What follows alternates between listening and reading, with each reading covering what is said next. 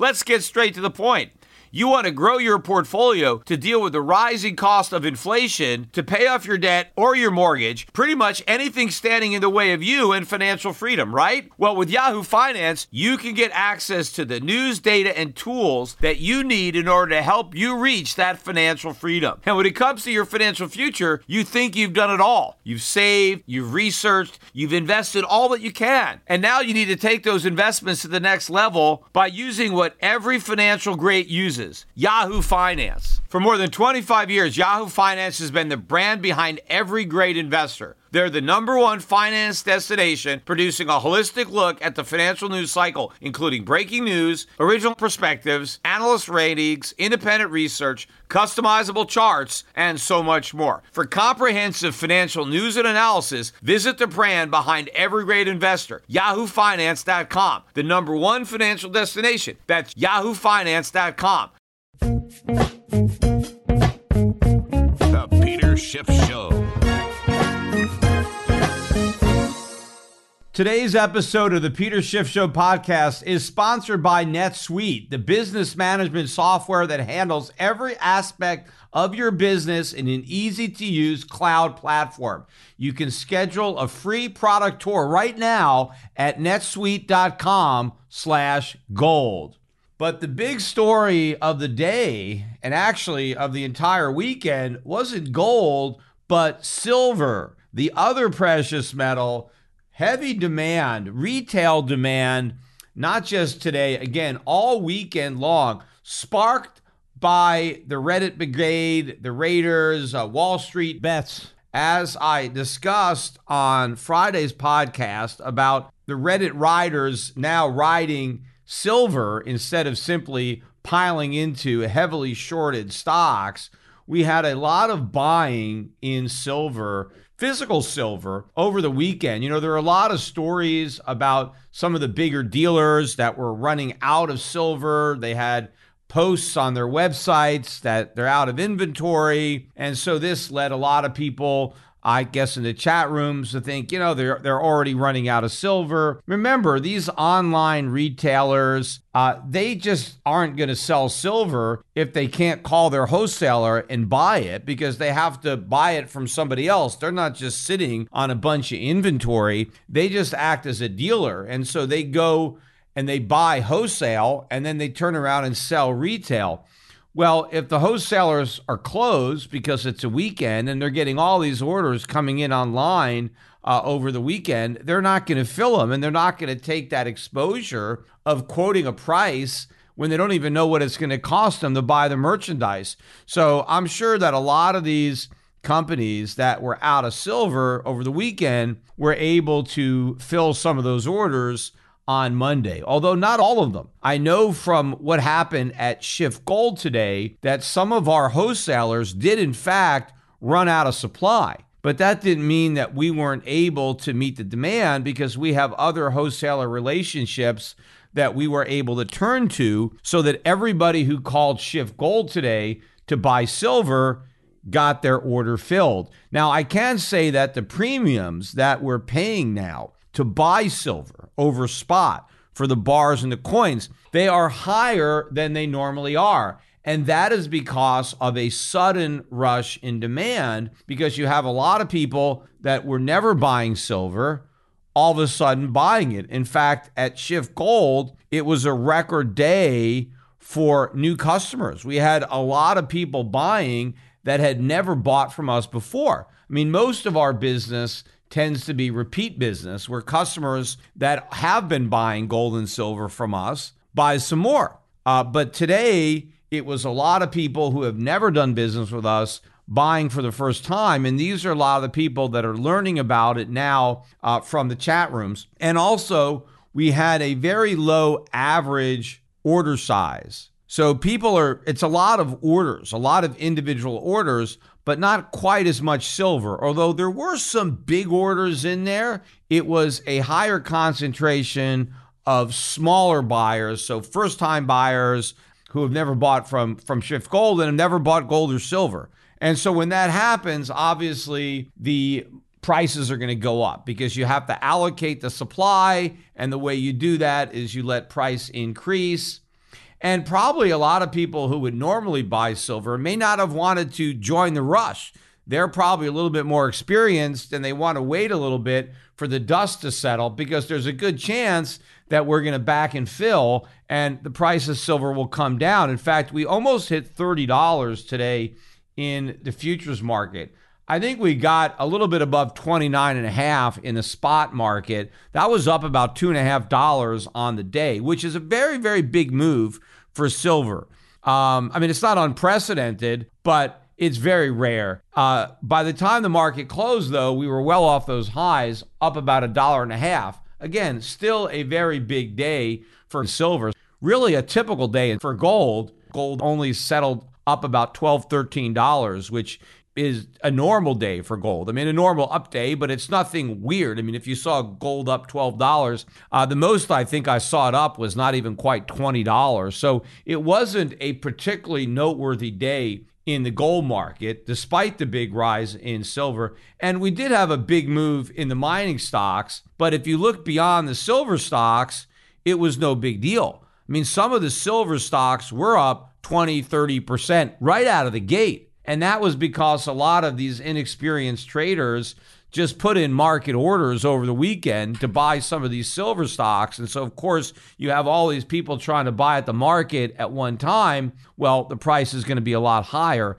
And so there was some selling as a result of that. But these stocks still finished with very, very big gains. But if you look at the overall index of miners, the GDX, gold miners, there you were only up 3.4% on the day. GDXJ better on the day. The juniors enjoying a little bit more of the speculation. And also probably they have smaller volume. So if we have a rush of people trying to buy gold stocks, the big stocks that are in the GDX that have a lot more volume, it's not as easy to move them. But if a lot of money all of a sudden comes into the junior sector where you have smaller companies, it's easier for a rush of buying to push up the price. So the GDXJ was up almost 6%, 5.75. So a big day, but I've seen plenty of days like this over the past year. So really everything was concentrated in the silver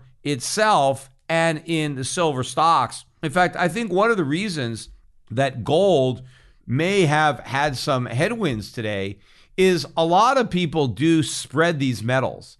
And I think there were people who were probably long gold and short silver, and they're getting squeezed a bit because now that silver is kind of breaking out on a chart and it looks more bullish, I bet you had some of these traders that wanted to square off those positions, and then they had to buy silver, which contributed to this big run up in the price, but they also had to sell gold to flatten out that trade. And so that would have put some selling pressure on gold, and that might be why gold didn't enjoy a bigger bounce in sympathy with what was going on in the price of silver. So maybe we'll catch up over the next several days or several weeks. There might be some more buying into gold.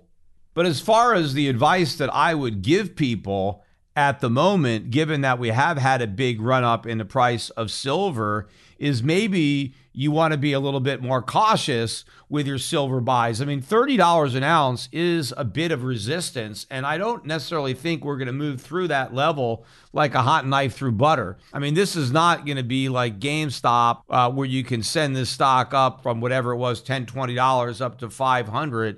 As I said in the last podcast, the Reddit brigade just doesn't have the firepower to really do that. But alternatively, this is a real market. And everybody who is buying silver, I believe, is going to make money if they hold it. Now, some people who maybe are not experienced, if they're buying maybe the SLV, because they're pushing that, maybe people are buying that in a brokerage account. If we do get a $2 or $3 pullback, which would not be surprising at all for the silver market, but some people who have never been in the silver market may be discouraged by the fact that it wasn't a rocket ship. And they may decide to sell for a loss. But I think even the people who rushed in at the market and bought and paid $29.50 for their silver, if they just forget about it and tune out some of the noise and still own that silver in a year or 2 or 5, I think they're going to be very happy that they bought it. I think they're going to make a lot of money. And what they should do is look for opportunities to buy a pullback. If we get a correction from this spike, look to add to their position over time. I think that is one of the real good things about this whole chat line, Reddit, Wall Street Bets concentration on silver, is that now a lot of people who never really knew about silver, never understood it as a metal, as a monetary metal, as an industrial metal, never really considered buying it. Now you have a lot of new silver buyers. I mean, maybe a lot of them are smaller. I mean, some of them are certainly not. And this is focusing a lot of attention on silver.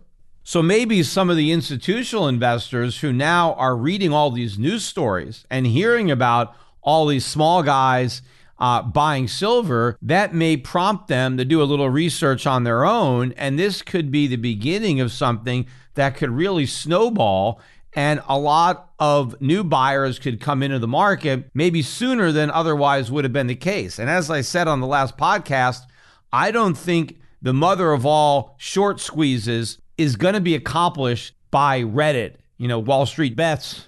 I think there is going to be a massive short squeeze in gold and silver in particular, eventually. But I don't think that it's starting now, unless this is an immediate catalyst for bigger players to enter the market. My gut is that that's not the case, but it will happen.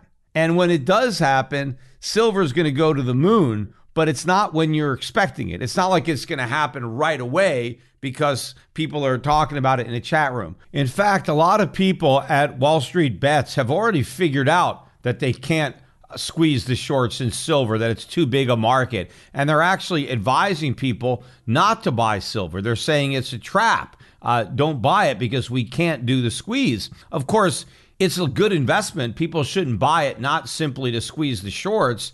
They should buy it because it's something that you should be long. People should own silver. But now a lot of people are speculating that what's happening is that other people who may already be long silver are pretending that it's Wall Street Bets that's going to do to silver what they did to GameStop, because they're trying to get other people to buy silver so they can sell it. In other words, they're creating a phony pump that they can dump into. They're trying to pretend that a big wave of buying is coming, led by the Robinhood raiders from Reddit and Wall Street Bets, when in reality, it's just some other silver longs that are generating that phony hype so that they can sell. In fact, I've even read that some people are speculating that it's Melvin Capital, because they, I think, are a large holder of SLV. And so what people are saying is, hey, Melvin, spreading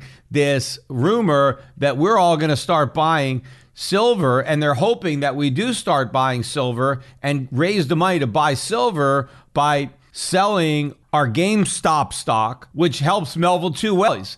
If people sell GameStop in order to raise money to buy SLV, well, that lets Melvin off the hook because it puts downward pressure on their GameStop short, but also all this money going into SLV pushes up the price of SLV, which enables Melvin to sell in to that rally and then hopefully buy back at a later date once the price sells off.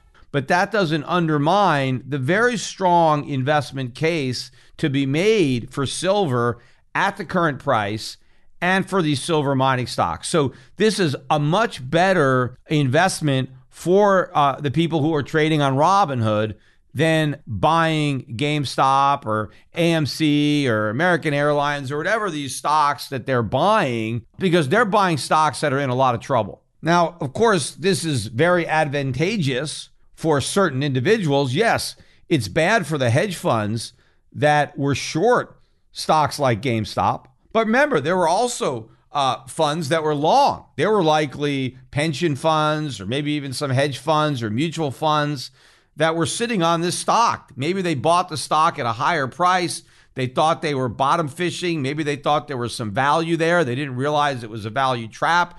They didn't do their homework, and they didn't do it right.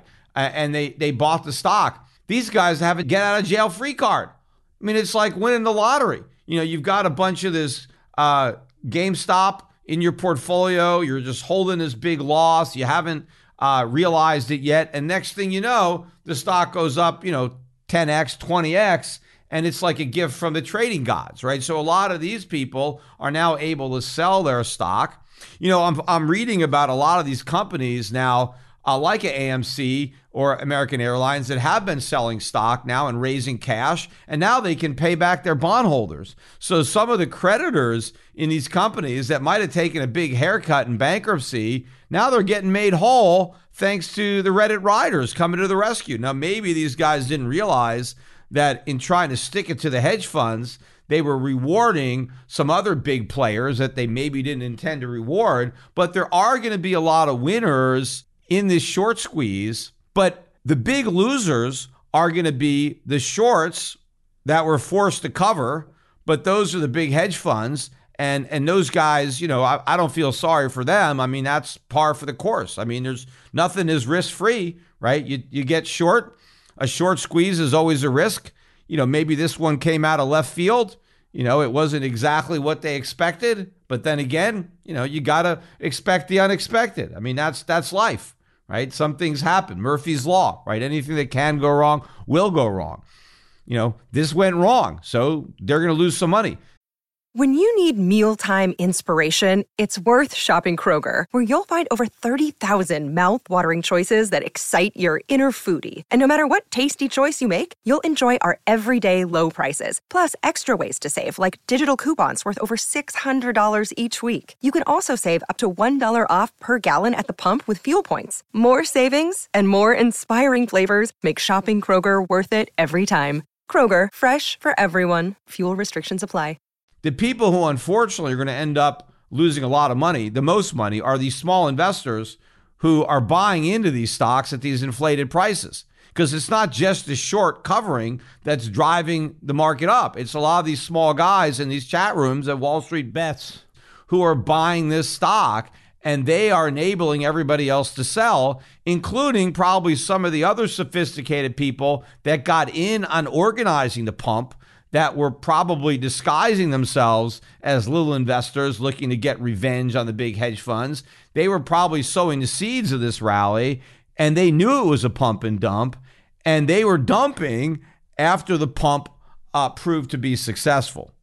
Now, we'll see if Robinhood, the company, ends up being a casualty here or ends up somehow being a beneficiary. I mean, a lot of people obviously are quite upset at Robinhood for shutting down trading in these stocks. Now, actually, a lot of people may have been done a favor by Robinhood. Maybe that wasn't the motivation, but to the extent that people were prevented from overpaying for stocks, that probably saved them from a lot of losses. So it probably was a blessing in disguise. But again, what people have to remember about Robinhood is that the customer is not the retail guy with an account, because those guys are trading for free.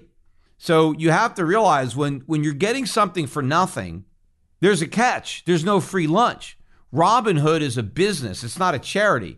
They have to make money. And if they're letting you trade for free, well, then how are they keeping the lights on? How are they paying the bills? What's in it for them? Well, what's in it for them is they take those orders and they sell them to hedge funds that derive value from them. What's the value? Well, they get to take the other side of the trade. They get to sell what you're buying and make a profit. Plus, they also get the information. They probably like to know what's being bought, what the retailers are buying, so they can figure out how to sell it to them at an inflated price and how to make a profit. So they're the real customers. The real customers are these hedge funds that may have put pressure on Robinhood to not put through these orders, or at a minimum, they just refuse to buy them anymore. Hey, we don't want those orders. We're not going to buy your orders to buy GameStop. Well, then how are they going to make money? They just can't keep, trading for free and then having to pay and lose money on every trade. And I have a feeling that they lost a lot of money during this whole situation. And so to basically stop the bleeding, they had to impose these trading limits. But to the extent that all this information comes out, then that may really damage their reputation and their brand. They're raising more and more money. They were hoping for an eventual IPO. I would imagine that this would, at a minimum, put that on hold for quite some time. But of course, what it is doing is emboldening these regulators to think, aha, we need more regulation. We need to get involved. We need more government. When, as I explained in my last couple of podcasts, that is the last thing we need.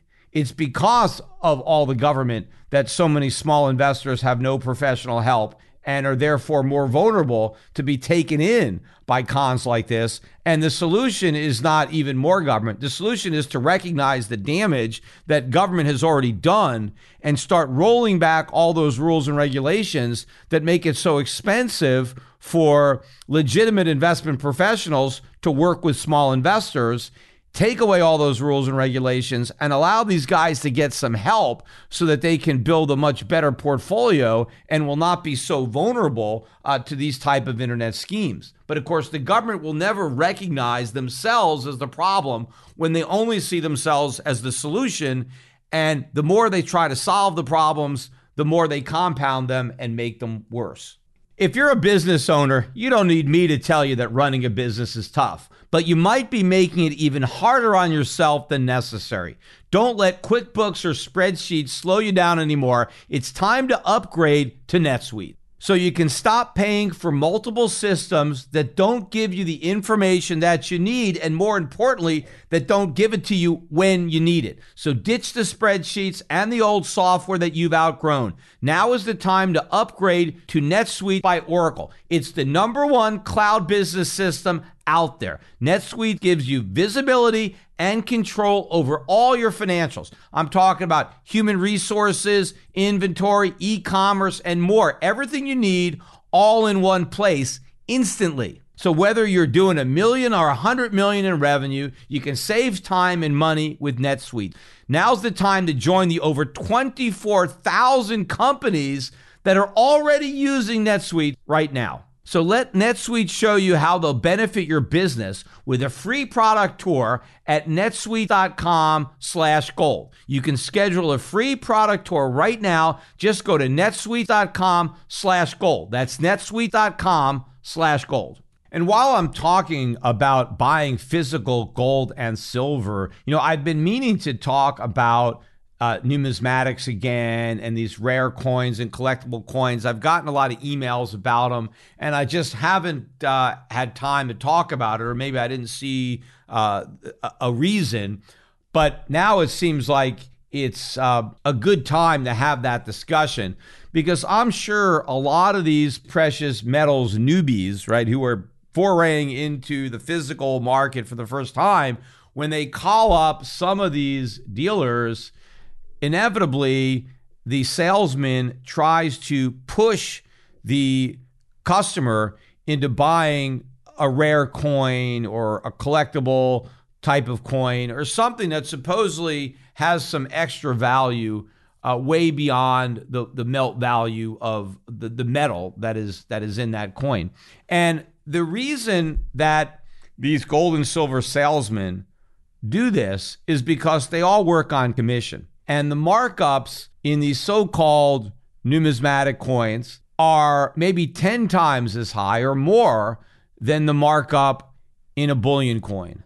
So if somebody were to buy $10,000 worth of bullion silver coins, right, just regular, no numismatic, not collectible, not rare, just regular coins, maybe the broker will make $200 or $300 in a commission, maybe a little more, but maybe it's $200 or $300, and then that's the total commission for the firm. So the salesman is going to get a fraction of that. Maybe he's going to get 30-40% of that. But if he can talk you into putting your $10,000 into these so-called numismatic coins, the commission may be $2,000 or $3,000, maybe more out of your $10,000.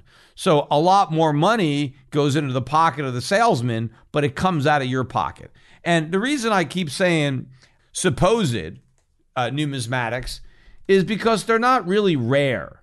because there's a great supply.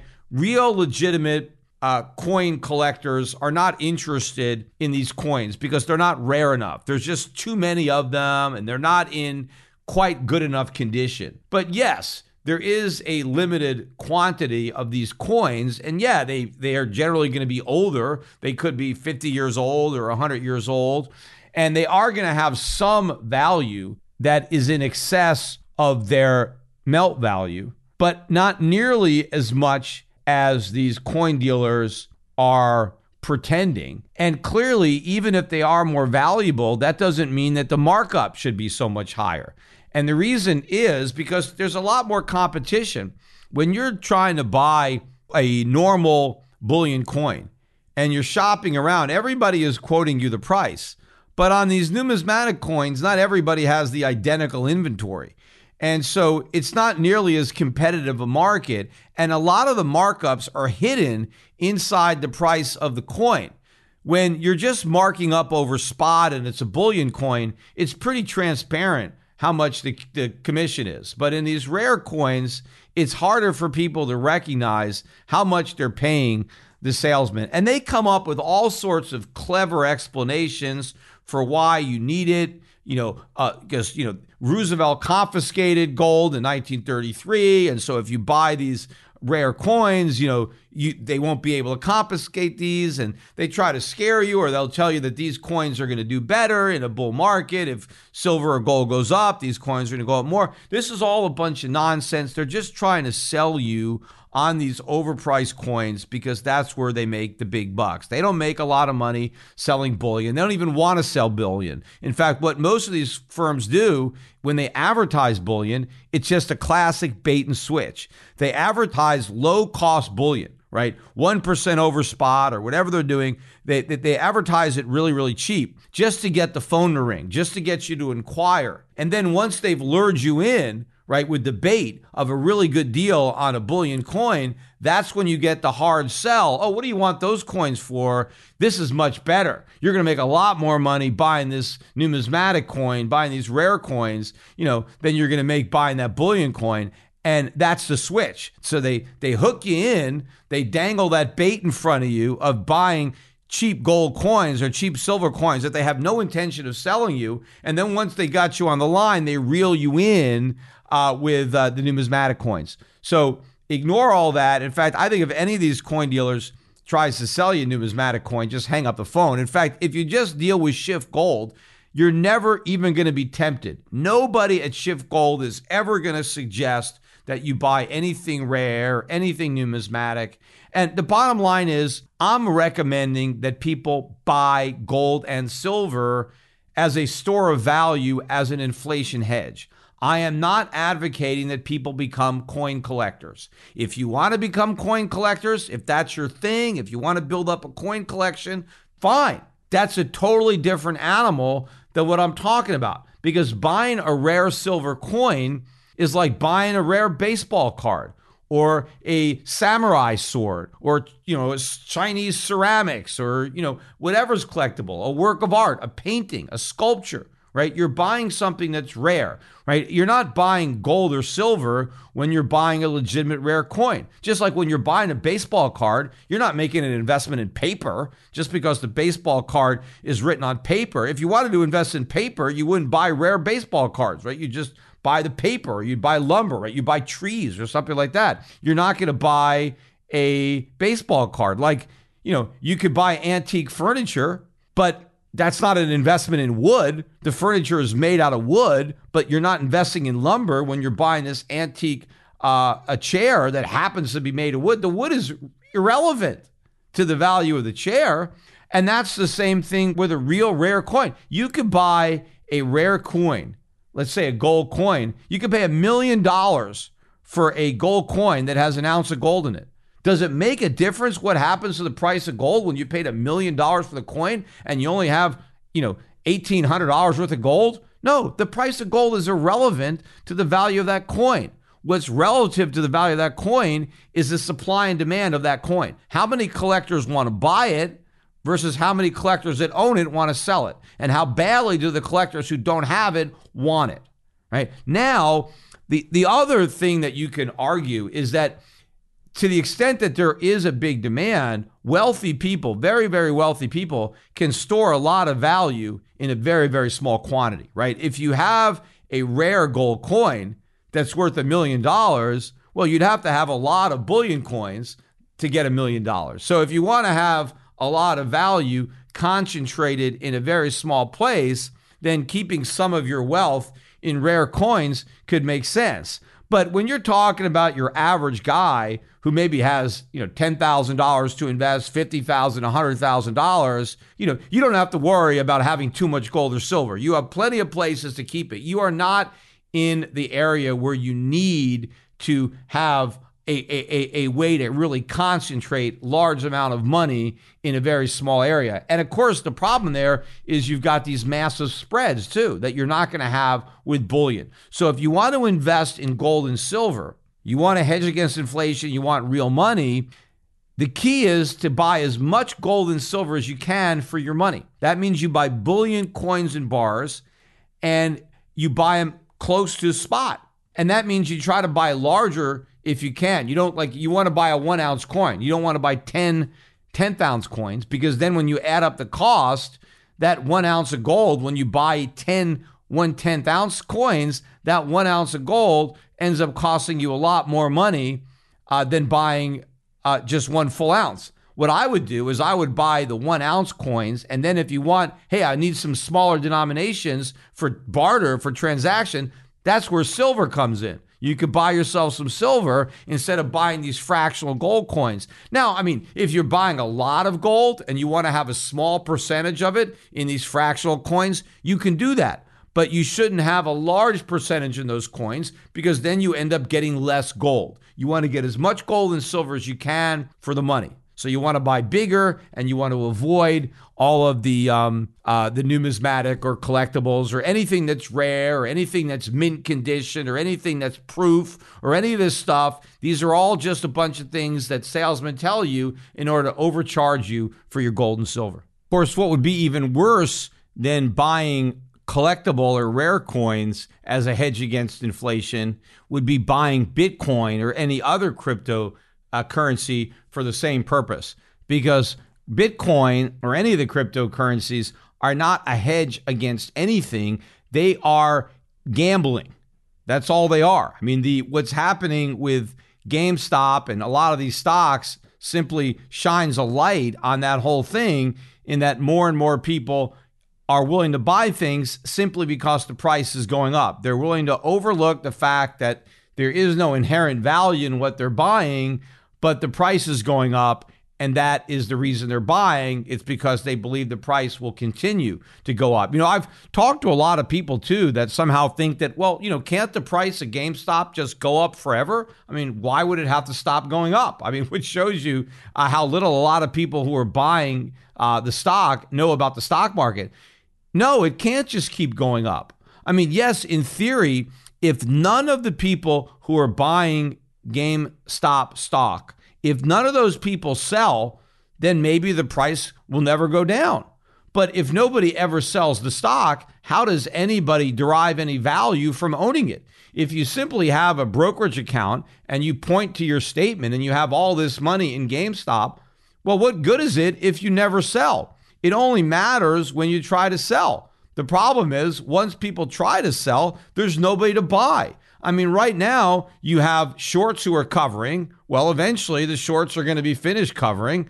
And, you have people who are trying to squeeze them out who are buying. But once that's over, nobody is going to buy the stocks at those inflated prices who is looking at them as an actual investment. So eventually, the market has to implode. And even if the investors don't sell the stock, the company will. The company is staring at this market price, and they can issue stock that they know is overpriced. They can sell it into the market and get cash. So that's going to drive the price down. Eventually, if there isn't enough new buying, the company itself will crush the market for its own shares by selling stock to capitalize on the fact that the shares are so overpriced. So the whole thing has to collapse. But it's the exact same dynamic with Bitcoin. You have all of these people who have all this Bitcoin, who have never sold any of it, that are convinced that they're going to be rich because they believe the price of Bitcoin is going to keep on rising. The only people who are going to make money in Bitcoin are the people who are selling.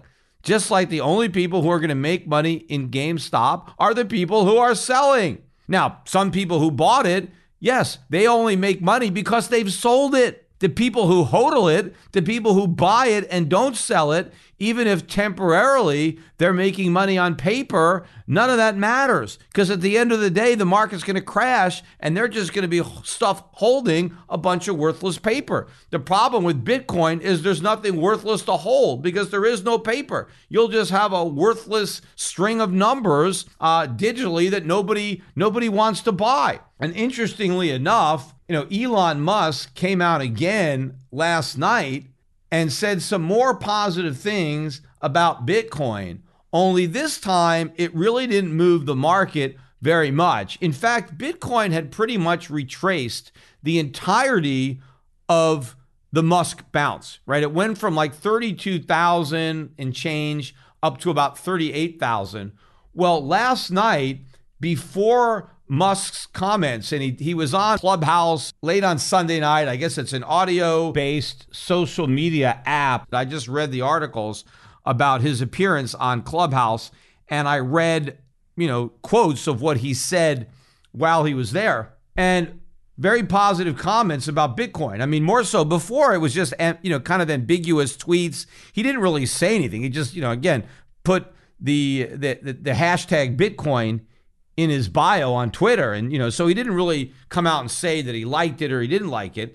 But this time he actually said that he likes it. He's a fan of Bitcoin. He thinks it's on the verge of being adopted by institutions and all that. And he says, yeah, I wish I had bought some when I first heard about it, which of course anybody could say that. I mean, anybody wishes they bought it, with the benefit of hindsight. All the people that initially looked at it and dismissed it because they understood that it was fundamentally worthless, like Musk or like me, anybody who dismissed it initially, yes, can regret with the benefit of hindsight having not bought it anyway, just buying something that's worthless and say, you know what, I know it's worthless, but I think a bunch of other people won't. They're going to be conned. They're going to buy it. And this worthless thing is going to go way up. And so if I buy it now, I could cash out and sell it to all the people who don't know it's worthless and are willing to pay a much higher price than what I paid knowing it's worthless. But, that's easier said than done. But the interesting thing, or a couple of interesting things about Musk's comment, is that while it did move the price of Bitcoin back up from where it was at about 32,000, the highest it really got was about 34 and change. And as I'm speaking, we're at about 33,700. So nowhere near the 38,000 that we got to on the first Musk pump. And I was looking at the premiums today, again, in the Grayscale Trust, and for much of the day, the premium was less than 1%. So this is not causing a lot of people to buy Bitcoin, despite the fact that Elon Musk is now one of the newest Bitcoin pumpers, and he's the richest man in the world. He's got a huge following, yet people are not following him into Bitcoin. Now, one of the things he did say, though, that I thought was interesting is he did acknowledge that he's late to the party, right? He's saying that, I should have bought it 8 years ago, and, I realize I'm late to the party. Now, if you realize you're late to the party, that means you think the party's almost ending. You have a lot of these Bitcoin pumpers now that are trying to convince people who are buying at 34,000 that they're getting in near the bottom. Well, clearly, if Musk thinks he's late to the party, he's not near the bottom. He's not claiming, hey, I'm still early because Bitcoin is going to 1 million. He is talking about being late to the party, which he clearly is. If he were to join the party, he would be very late. And you generally don't want to join a party where you're late, at least not when it comes to investing. You want to be there before the party gets started so you can sell it to the people that get there late. So I don't think, even though Musk is talking positively about Bitcoin, I really don't think he intends to be buying a lot of Bitcoin, and that is what's out there, right? That's what's on the internet, in the chat rooms. Oh my God, now Elon Musk is going to start buying Bitcoin. He's going to buy it himself. He's going to buy it for Tesla. He's going to buy it for SpaceX, right? He's going to get all these other companies because he's so smart. And, if Elon blesses it, well, everybody else is going to buy it. Look, first of all, if Elon Musk really were going to buy Bitcoin, and the same thing would apply to Ray Dalio, who has now made some positive statements about Bitcoin. I mean, conditional. All right, he's like, hedging everything he's saying. He's not that enthusiastic, less so than Musk. But let's say Ray Dalio or Elon Musk, they were actually thinking about buying Bitcoin in a meaningful way, right? I mean, a substantial amount, because these are big guys. So to move the needle, I mean, they got to put some serious money into Bitcoin, right? To make a difference in their net worth. You're talking about multi-billionaires, right? So they obviously would need to buy a lot of Bitcoin, which of course is what people are thinking, right? Oh, these guys are going to buy a lot of Bitcoin.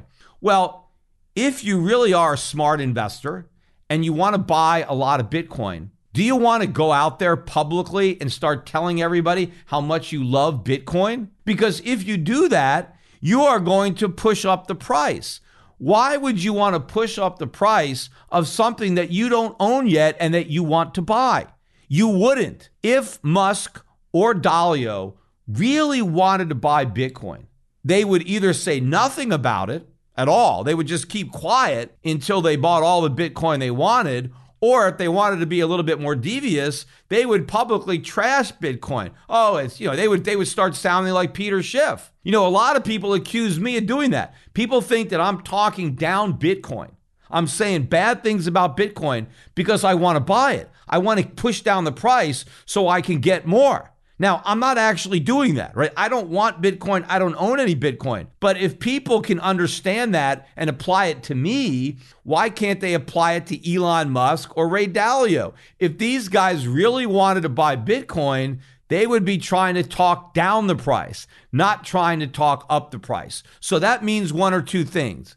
Either A, they already own all the Bitcoin they want to own, or the majority of it, and so they're okay if it goes up because they're already in, or they're just not going to buy it at all. But either way, it's not going to push up the future price of Bitcoin because they're not going to be buying it, right? Because they either already own it or they have no intention of owning it. Now, you might think, okay, well, if Elon Musk isn't going to be buying Bitcoin, why is he spending so much time talking about Bitcoin? Well, I think one reason is it gets him a lot of press. It keeps him in the news, right? I mean, and, it's action on his Twitter account, right? He gets people all revved up and engaged.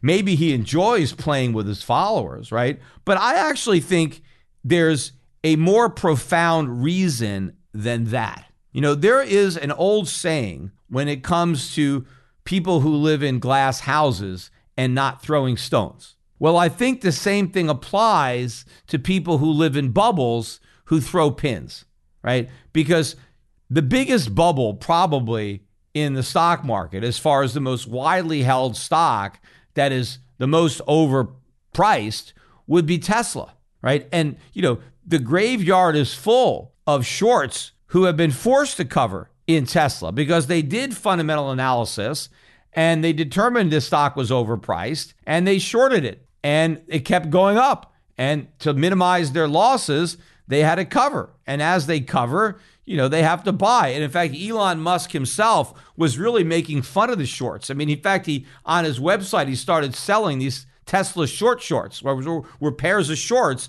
that he was actually selling as merchandise to make fun of the shorts because he knew that there were all these shorts in Tesla. And so Tesla is a bubble. I don't care how high it's gone or how much higher it might go before the bubble pops. It will eventually pop. That doesn't mean that Tesla is going to go out of business. It probably won't. It doesn't mean that Tesla's cars aren't any good. I mean, there's probably going to be a place for Tesla in the global automobile market, and it may even have a pretty large place, but is it going to have a market capitalization that exceeds, 40 or 50% of the entire automobile market cap of all the companies in Germany and Japan, all over the world? I mean, Tesla is going to be this huge company. I mean, right now it's got a market cap larger than the next 10 largest companies combined. No, there's not a chance that that's going to happen. Just like there's not a chance that GameStop is ever going to be worth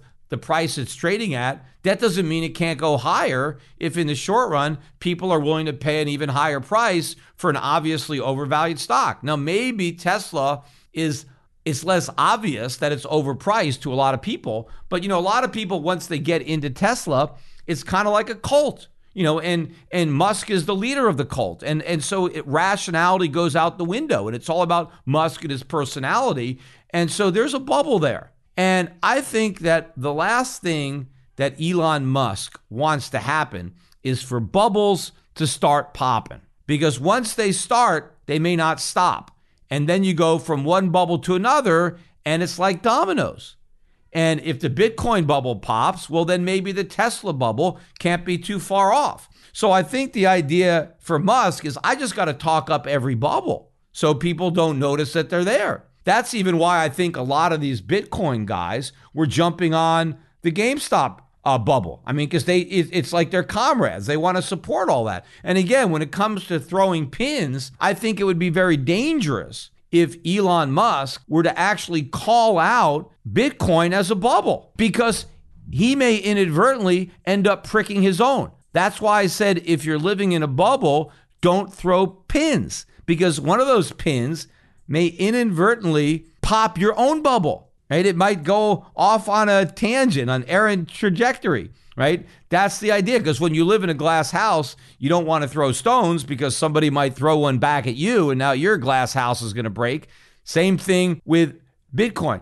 If Musk starts talking about the nature of Bitcoin and why it's a bubble, somebody could say, well, doesn't the same thing apply to Tesla? Right? So he doesn't want to ever talk about anything being a bubble. He wants to get people to stop thinking about value, stop thinking in those terms, and just focus on appreciation. Just focus on how much Bitcoin has gone up. And because it's gone up so much in the past, well, it's going to keep going up in the future. And all you doubters, all you people who have been doubting Bitcoin because it had no value, you were doing some kind of fundamental analysis, you should now all start buying Bitcoin, because the appreciation proves that you were wrong to doubt it. And now you should just join the party, right? Well, the same exact logic applies to Tesla. And that is the message he's really sending. Hey, all of you analysts out there who had sell recommendations on Tesla or don't have buy recommendations, all you guys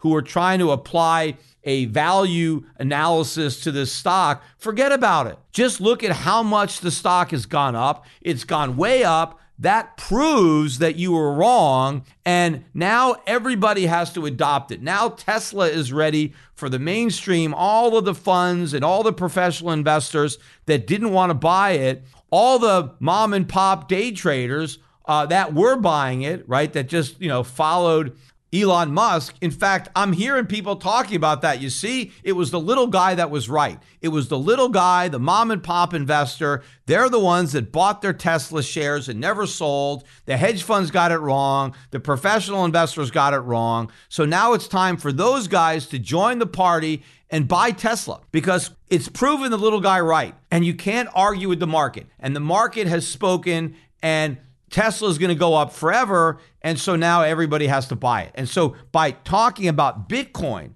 in that way, he's actually trying to puff up Tesla shares. So I just will dismiss anything that Musk has to say about Bitcoin, knowing what his ulterior motivation may be in trying to sustain another bubble and taking the spotlight off of his own.